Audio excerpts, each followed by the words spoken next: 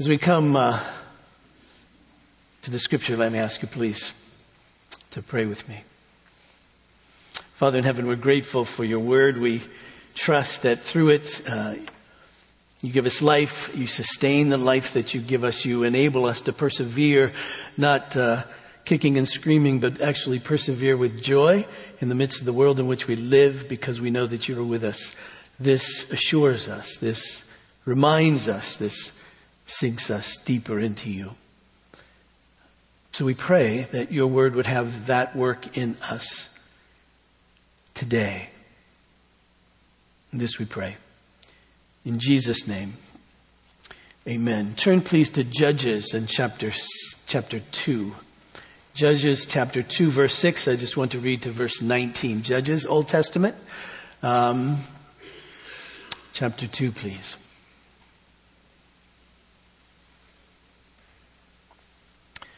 This is the word of the Lord.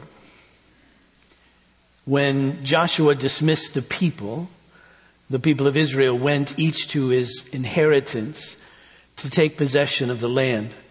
And the people served the Lord all the days of Joshua and all the days of the elders who outlived Joshua, who had seen all the great work that the Lord had done for Israel. And Joshua, the son of Nun, the servant of the Lord, died at the age of 110 years. And they buried him within the boundaries of his inheritance in Timnath-Heres, in the hill country of Ephraim, north of the mountain of Gash. And all that generation also gathered to their fathers.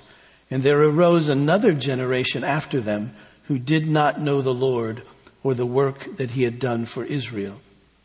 And the people of Israel did what was evil in the sight of the Lord and served the Baals. And they abandoned the Lord, the God of their fathers, who had brought them out of the land of Egypt. And they went after other gods from among the gods of the people who were around them and bowed down to them. And they provoked the Lord to anger. They abandoned the Lord and served the Baals and the Ashtaroth. So the anger of the Lord was kindled against Israel, and he gave them over to plunderers who plundered them. He sold them into the hand of their surrounding enemies so that they could no longer withstand their enemies. When they marched out, the hand of the Lord was against them for harm, as the Lord had warned, as the Lord had sworn to them, and they were in terrible distress. Then the Lord raised up judges who saved them out of the hand of those who plundered them. Yet they did not listen to their judges, for they whored after other gods and bowed down to them.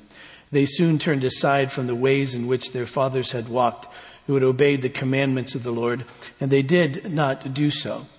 Whenever the Lord raised up judges for them, the Lord was with the judge, and he saved them from the hand of their enemies all the days of the judge. For the Lord was moved to pity by their groaning because of those who afflicted and oppressed them. But whenever the judge died, they turned back and were more corrupt than their fathers, going after other gods, serving them and bowing down to them. They did not drop any of their practices or their stubborn ways. And then we say, the grass withers, and the flower falls, and the word of the Lord remains forever. Now, why Judges?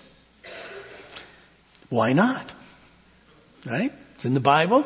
We just finished Ruth, and I have to say that as I was working our way through Ruth for a little while, that just began to think again about this time in redemptive history. You remember that Ruth begins that this occurred, her story, in the days of the judges, and so I just once again began to think of this time in redemptive history and how much we can learn from that period of time.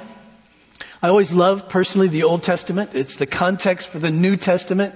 You remember St. Augustine's great line that the new is in the old concealed and the old is in the new revealed. And so when we're reading through the Old Testament, we really can see, if we have eyes to see, and now we do because the New Testament has happened, we can see the work of Christ. And we can see the life of the church there in sort of picture form as it's being played out in history in various ways. And so we get the context of the salvation that we have in Christ by understanding the New Testament to the degree that we don't is a degree to which we don't understand fully the work the work of Christ. It's kind of like getting to know a person, you know. I can get to know you today as you are, but when I really get to know where you've come from and your heritage and your history and your people and all of that, then I get to know you better. And so that's the sense of excitement that we have that we come to the Old Testament. We also know, remember when we started Ruth, we began to talk about what the New Testament says about the Old Testament. And Paul says in 1 Corinthians that we have warnings that we're not to follow idols as they did. That is very apropos here. The idolatry that existed during the time of the judges was actually their downfall. But also the hope that we have. One of the fascinating things as we read through the Judges is, I guess, two things. One is their relentless persistence in rebellion and self-destruction. But also God's relentless persistence in preserving them. I mean, as you read through this, one of the things at least I see if I sort of pretend like I'm reading this for the first time and I don't know how it ends, I think this is it. This is the end of the people of God. And yet it's not. And that's astounding. And there's great hope for us in that. What I read this morning in chapter 2, really as you read chapters 1 and 2, there's two introductions to this book. They both begin with Joshua dying, if you will, but give a little bit of a picture. We'll go back and see chapter 1 in a minute a bit. But what we see here is the cycle that many of you know is in this book of Judges. It begins with the rebellion of the people of God against God, idolatry, and usually in particular pockets of Israel. As the people are entering the land and settling in. We look at here and here and here, different places at different times. And we see their rebellion, their idolatry, they're turning against God. And that causes God to be angry with them. Not the angry of hatred, but the angry of love. The angry that says, why are you doing this? You shouldn't be doing this. We're in a relationship together. You promised faithfulness to me. Look at what I've done for you. We're in this together. And now you've turned away. It's that kind of anger, you see. And then what happens is that the idols which they worship from the people of the land come against them and enslave them like idols always do. Idols always enslave us. They hold out the promise of, I'm going to make this better for you. But after a while, we end up serving them in a way that destroys us. And so God lets that happen. We see it as the enemies come and take them over, if you will, enslave the people. The people are miserable eventually in the midst of that. And then they remember God. They cry out to God, and God in His kindness and His faithfulness comes to them. He sends these charismatic leaders called judges who He raises up then to come against the enemy and deliver the people. And as long as the judge is alive, then all is well. But when the judge dies, then we have the cycle again and again and again and again. Now the presenting cause of that is the people's idolatry, that they go after other gods. That's the presenting issue. But there's a deeper, more fundamental issue that's necessary and helpful for us to see. Just to put us in context, the Judges begin, in essence, when Joshua dies. You remember how we get there. Abraham gets a great promise from God. And God promises Abraham that he's going to be the father of a great nation. And he'll have many descendants and all of that. And he says, however, before you get to the land that I'm promising you and for your descendants, there's going to be 400 years of slavery. And then in Genesis 15, we have this little kind of ancillary comment, it seems like to us. He says, because the fullness of the sin of the Amorites is not yet. They haven't sinned in that part of the world enough for me to cast them out. And so we know that really does happen. We know that there's a famine in the land eventually. We know that Joseph, one of Jacob's sons, through an interesting trajectory, has ended up as prime minister in Egypt in charge of food distribution during the famine. And Jacob, his dad, inadvertently in some way hears about that. And somehow, we can read the story in Genesis, of course, and you know it, the Israelites end up in Egypt. And they're blessed in the beginning and they prosper. The Egyptians get a little nervous about this multiplication of all these Israelites, and so they enslave them. And you go, oh yes, this is the promise to Abraham. So for 400 years they're enslaved. You know, then God raises up Moses. And Moses comes to deliver the people. And in so doing, these plagues come against all the gods of Egypt, primarily to humiliate the one in whom they primarily trusted, which was the Pharaoh. Because he was the one who was to have control over everything. And yet through all these plagues, everything went chaotic. And even the last one, which was the final judgment on the firstborn in every household, even Pharaoh's. But you remember that the Israelite firstborns were saved. And they were saved because of this ritual that they were to take this lamb, they were to kill it, and they would put the blood on the doorposts. And they were to stay in their homes and sleep under that blood and rest there all night. I've thought about this often, and we've talked about this before, but I've just thought about what that must have been like for those firstborn sons to go to bed that night. Thinking, I'm going to sleep under that blood, and somehow that's going to protect me. And then the next morning to wake, if they slept, the next morning to wake up and hear the cries from the Egyptian households that filled the air because their firstborns had died. And yet, I'm alive. And the parents would be grateful and the kids would be grateful. And you'd begin to wonder, how could I ever forget that? How could I forget that this has happened to me as a people? How could we ever forget that this has really happened to us? And so then, you know, they left and they plundered the Egyptians. They left with all kinds of things in their possessions. And they come to this Red Sea and they hear by this time the chariots coming after them and they come up to the sea and they think, well, Moses, why'd you bring us here? God, why'd you bring us here? We were better off as slaves in Egypt. At least we had food to eat and we were alive. And now they were just going to come and be destroyed. And God says, Moses, go stand over there, raise your staff. And when he does, of course, the sea parts. And even more amazingly, the riverbed dries up. And they were able to go across. Hundreds of thousands of them. Able to go across to the other side. And then when the army of Pharaoh comes, they're confused because this cloud that had been going before them went behind them and it blocked the view. And then when they made it across, then Pharaoh's army tries to go across. And of course, the sea returns and they're killed, thus saved again. How could you ever forget that? He takes them to Mount Sinai and God reveals himself to them in this miraculous way through the law and how could you ever forget that? And then they go to this oasis at Kadesh Barnea and God says, the land's right over there, send out these spies. And so they send out the 12 spies, you remember, and they come back and 10 of them say, oh, we can never go in there. Way too big, way too strong, way too mighty, they'll kill us. 2 say, Caleb and Joshua, hey, but we're with God, God's with us, so why wouldn't we go in? Everybody sides with the 10. And so then they go through this wilderness period for a generation.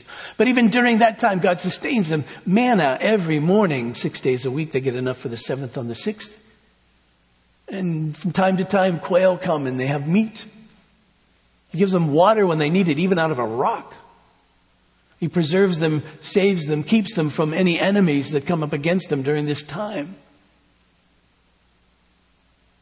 And then Moses dies. Joshua takes his place. And great promises to Joshua. Here's the land. Go in. Get it. Every place you put your foot, the Lord says to Joshua, is yours. And so they enter the land and they take it. And that's where we find ourselves now. Joshua, you see, has died. And they're to take the land. And each tribe then is assigned a particular portion of that land, and it's theirs then to go in and drive out the inhabitants of the land and to take it over. Now, just as an aside, an important one. Sometimes that troubles us. I mean, when you think about it, basically what the Israelites are doing is going into a land that's inhabited by a people that have cultivated that land and all of that, so much so that it's even referred to as the land of milk and honey. So it's a prosperous land and all of that. And they're just simply to drive out all these people, real people. This is not a video game. This is real people. And you think, well, how can God say to do that? I get it's their land because God has said it's their land, but how can they really do that? How can God is love and just, how can he do that to that particular group of people? A couple of thoughts. One, this is not some kind of ethnic cleansing by God, because non-Israelites would live among the Israelites. Ruth, of course, Rahab, others. So it isn't that. Nor is any one nation or religion called to do this kind of thing now. This was a specific thing for ancient Israel. Ancient Israel was called a theocracy. That is a nation that was called to do the bidding of God. It was both church and state. It was everything all together. And so they had a call from God, not only in this religious realm, but also politically as well.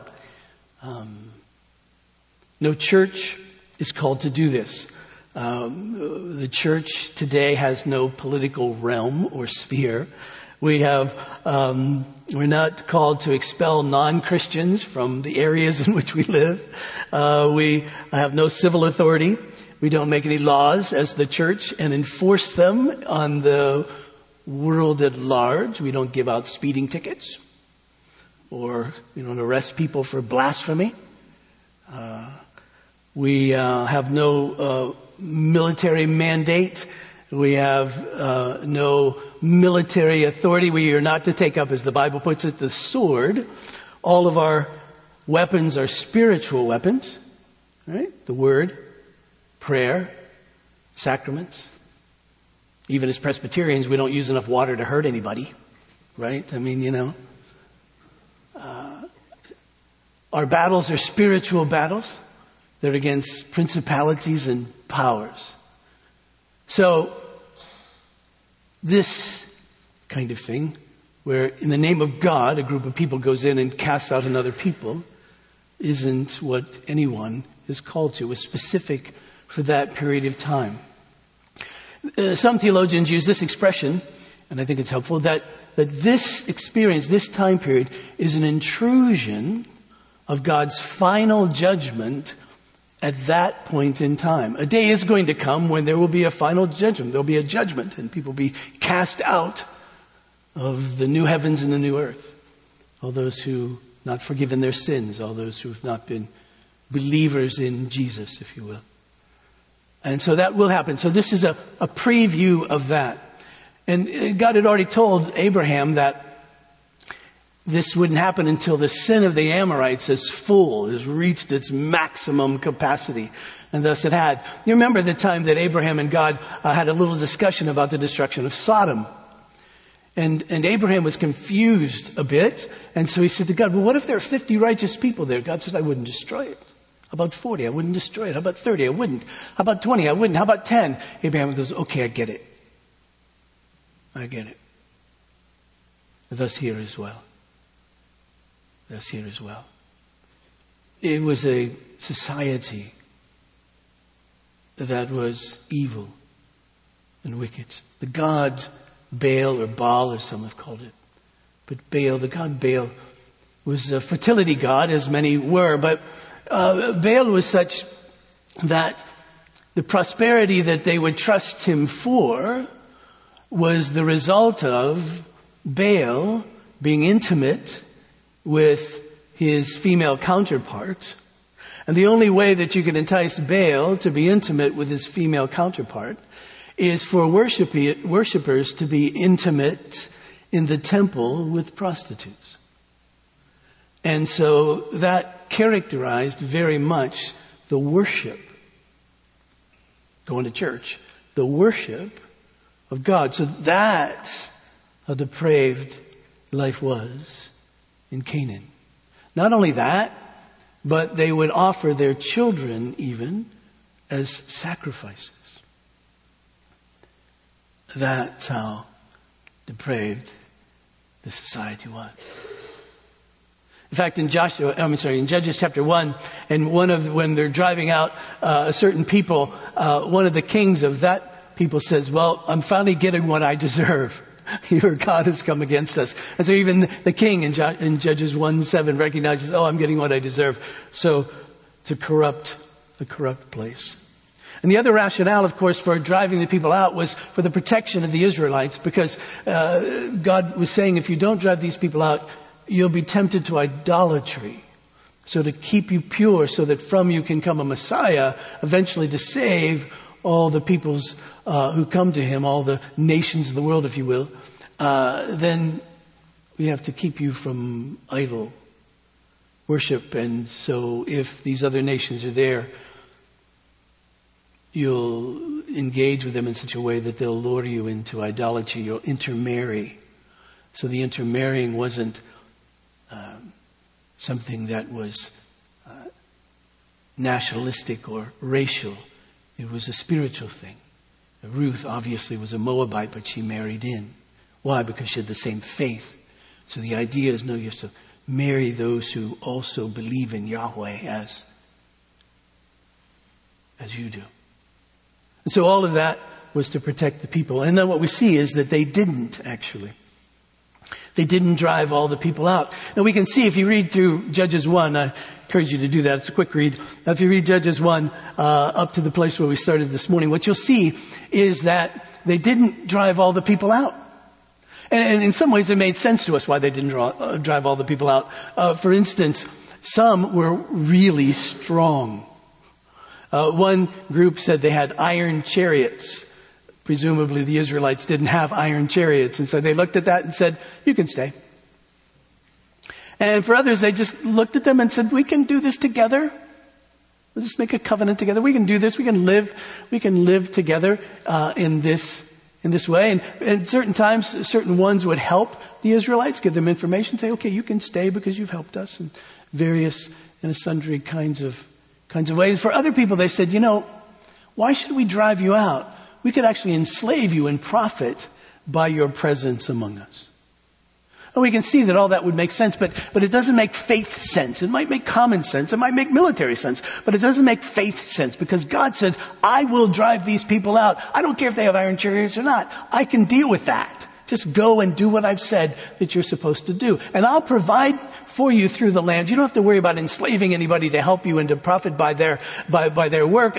Just get rid of them. Like I said, drive them out, inhabit the land, and you will prosper in this place. Trust me. But they didn't. And so that was the presenting issue. The underlying issue we find in verse 10 of chapter 2. It said, and all that generation also were gathered to their fathers, that is, they died. And there arose another generation after them who did not know the Lord or the work that he had done for Israel. Now, that doesn't necessarily mean they couldn't pass a multiple choice test on God and what he had done. They might have known it in their heads, but it no longer was everything to them. It no longer defined them. It no longer informed all of their behavior. It didn't inform their conscience, who God was and all God had done for them.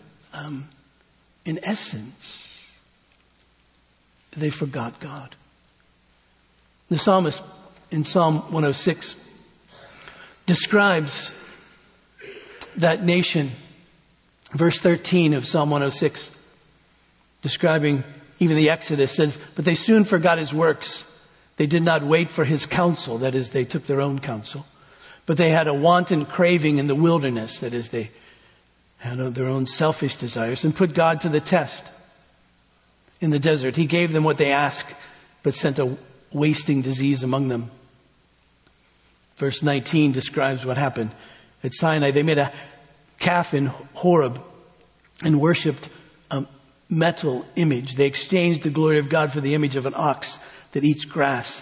They forgot God, their Savior, who had done great things in Egypt, wondrous works in the land of Ham, and awesome deeds by the Red Sea. Therefore, he said he would destroy them. Had not Moses, his chosen one, stood in the breach before them to turn away his wrath from destroying them. They forgot the Lord. And you wonder, how could they forget that? And especially in that generation, how could they forget that God had saved them in the Passover and had delivered them from their enemies in the Red Sea, and even later had taken care of them in the wilderness and all of that? How could they forget that? And then verse 34 begins describing the period of the judges. So they didn't destroy the peoples as the Lord commanded them, but they mixed with the nations and learned to do as they did. They served their idols, which became a snare to them. They sacrificed their sons and their daughters to the demons. They poured out innocent blood, the blood of their sons and daughters, whom they sacrificed to the idols of Canaan. And the land was polluted with blood. Can you imagine? That's where this led. That's why God said, don't let them stay, drive them out. Thus they became unclean by their ask and played the whore in their deeds. The anger of the Lord was kindled against his people, and he abhorred his heritage. He gave them into the land of the nations, so that those who hated them ruled over them. Their enemies oppressed them, and they were brought into subjection under their power. Many times he delivered them, but they were rebellious in their purposes, and they were brought low through iniquity. That's this time of the judges. You see, the temptation went like this. The temptation went as they entered the land, the people in the land said, hey, we have it really good here. Look around. We have all that we need. We're the land of milk and honey. Now, we appreciate the fact that you come in here with your own God. That's fine. You can keep him. But if you really want what we have, then you're going to have to play by our rules, by our God here. Baal works here. Baal blesses here. So you can have your God on the side, but if you really want what we have, you have to go our way. And the world, you see, comes at us in the exact same way. Oh, it's fine that you have your God and all of that. Just keep them to yourself. But if you want what we have, if you want what is here, then you have to worship as we worship. I mean, if you really want success, you have to go after it. If you really want wealth, you really have to go after it. You have to be single-minded about these things. And you have to go after it our way. Follow our rules, by our design, to love what we love, to pursue what we pursue. That's the way it is, you see. Of course, we're not called to expel people from the world. In fact, you remember in Jesus' high priestly prayer in John chapter 17, Jesus says this. He prays this. He says, I've given them, this is verse 14 of John 17, I have given them your word, and the world has hated them because they are not of the world, just as I'm not of the world. I don't ask them that you take them out of the world, but that you keep them from the evil one. They are not of the world, just as I am not of the world. So sanctify them. Your word is truth. As you sent me into the world, so I have sent them into the world. See, we're in the world. And actually, that's a good thing. We've actually been sent into the world. That's a good thing. This is where we are. We're not to escape it. We're not to leave it. We're to be in it. But we're not to be of it. See, in it, we're to be salt and light because we're different, because of what Christ has done in us, because we know what we know to be true about God and ourselves. But we're not to be of it. We're not to have the world's values. The selfishness, the self-centeredness, the drive to get all that I can for me. The drive to satisfy desires that we know to be ungodly. We're to be in it, you see. But we're not to be of it. We're not to seek the world's applause. but we're to seek that which pleases God. And the Lord says, no. You need to seek our approval. Do things our way so that we affirm. And the Lord says, no. You're to seek my approval. Those things that I affirm. That's real life. The other will actually kill you. James chapter 4, verse 4.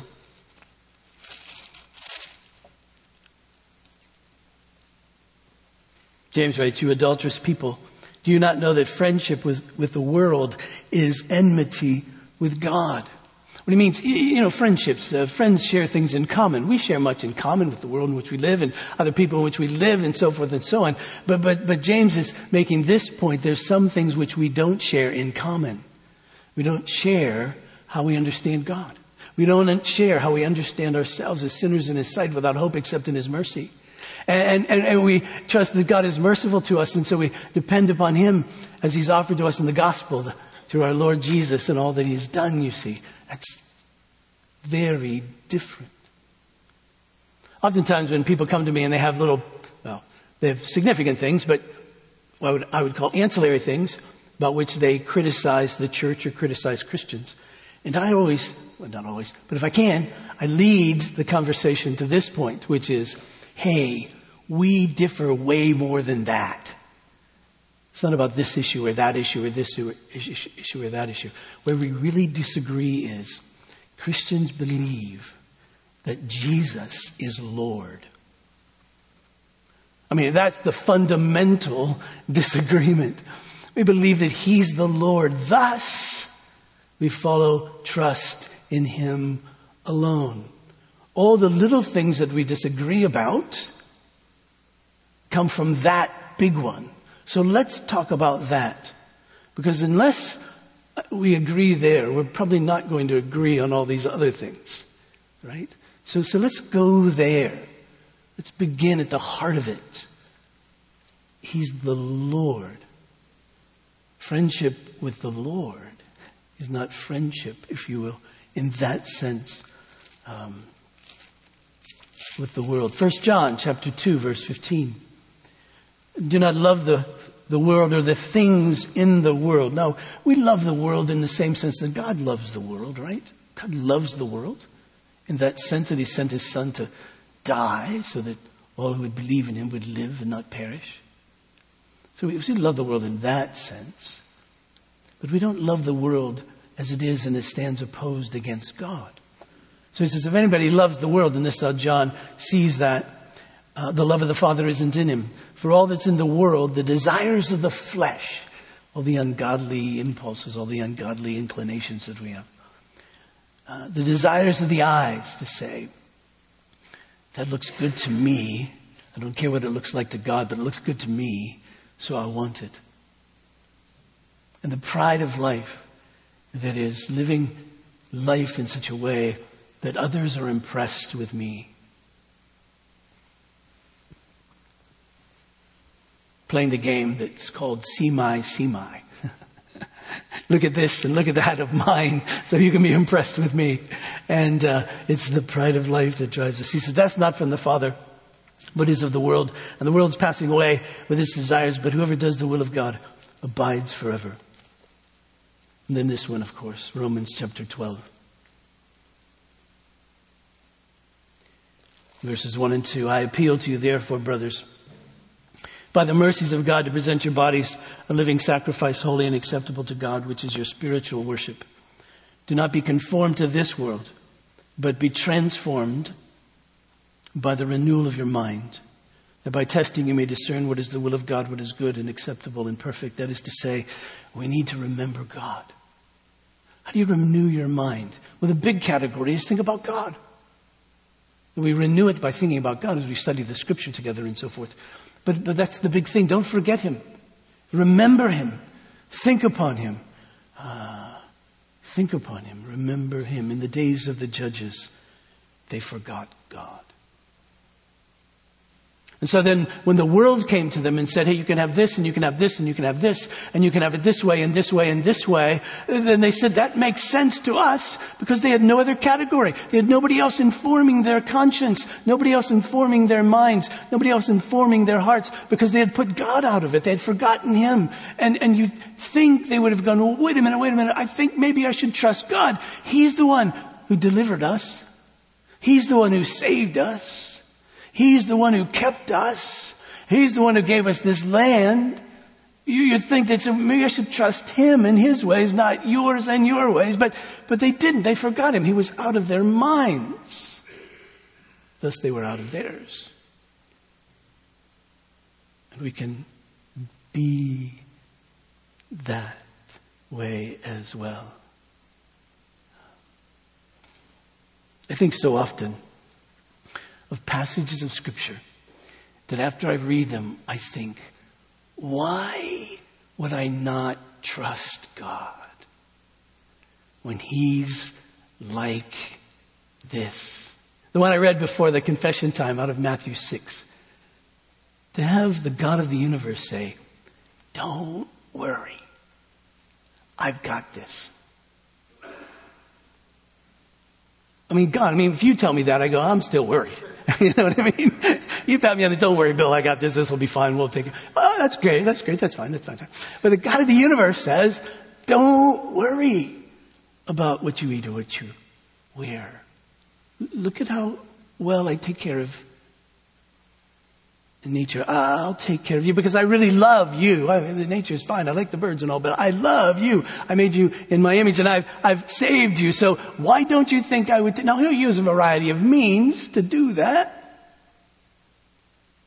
Some are involvement, but He's the one I say, okay, why would I not trust you? Why would I trust another human being who says, don't worry, I'll take care of you?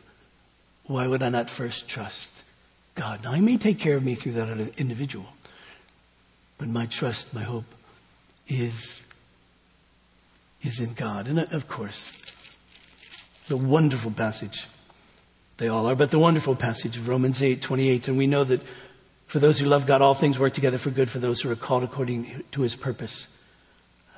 Verse 31, what then shall we say to these things? If God is for us, who can be against us? He who did not spare His own Son, but gave Him up for us all, how we not also along with Him graciously give us all things.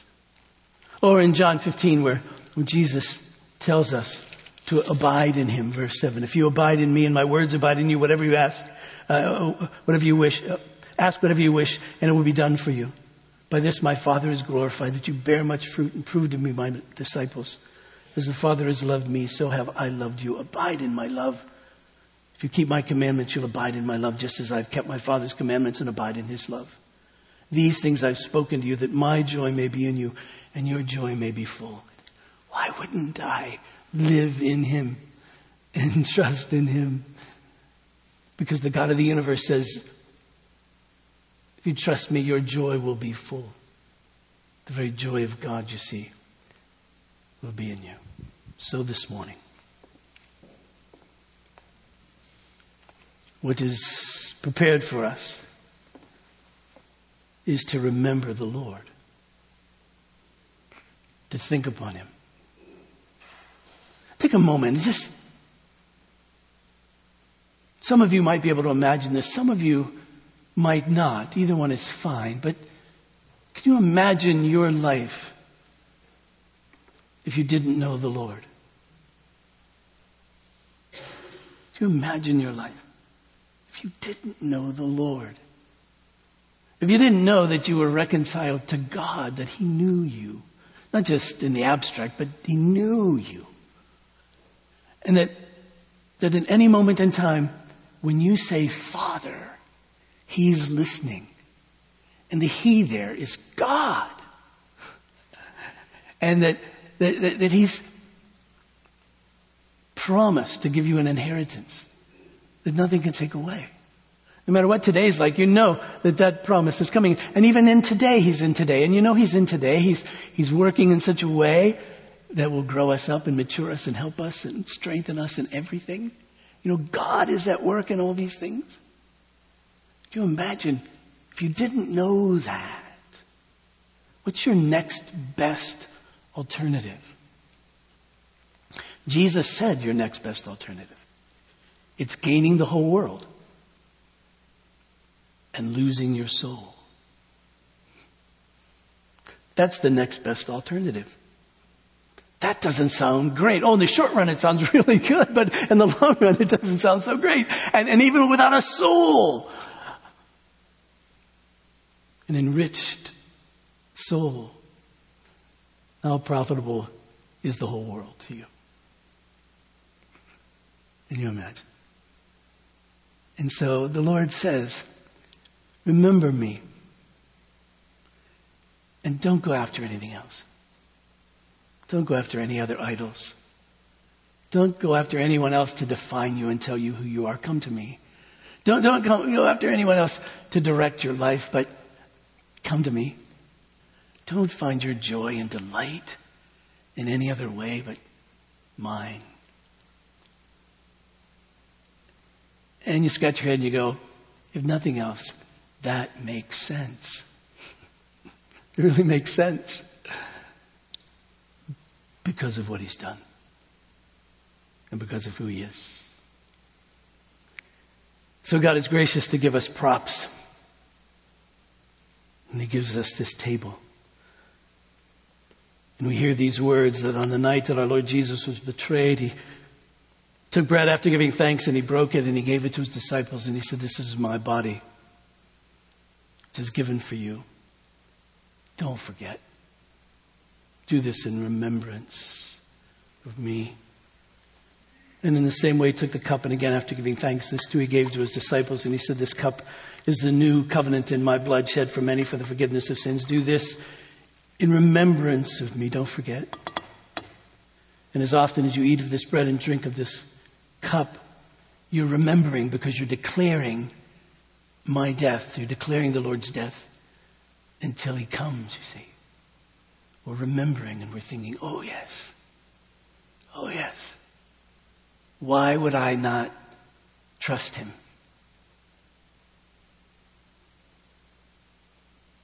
Let's pray. Father, thank you for sending your Son, Jesus. Thank you for coming, Holy Spirit. Thank you for convincing us that all this is true.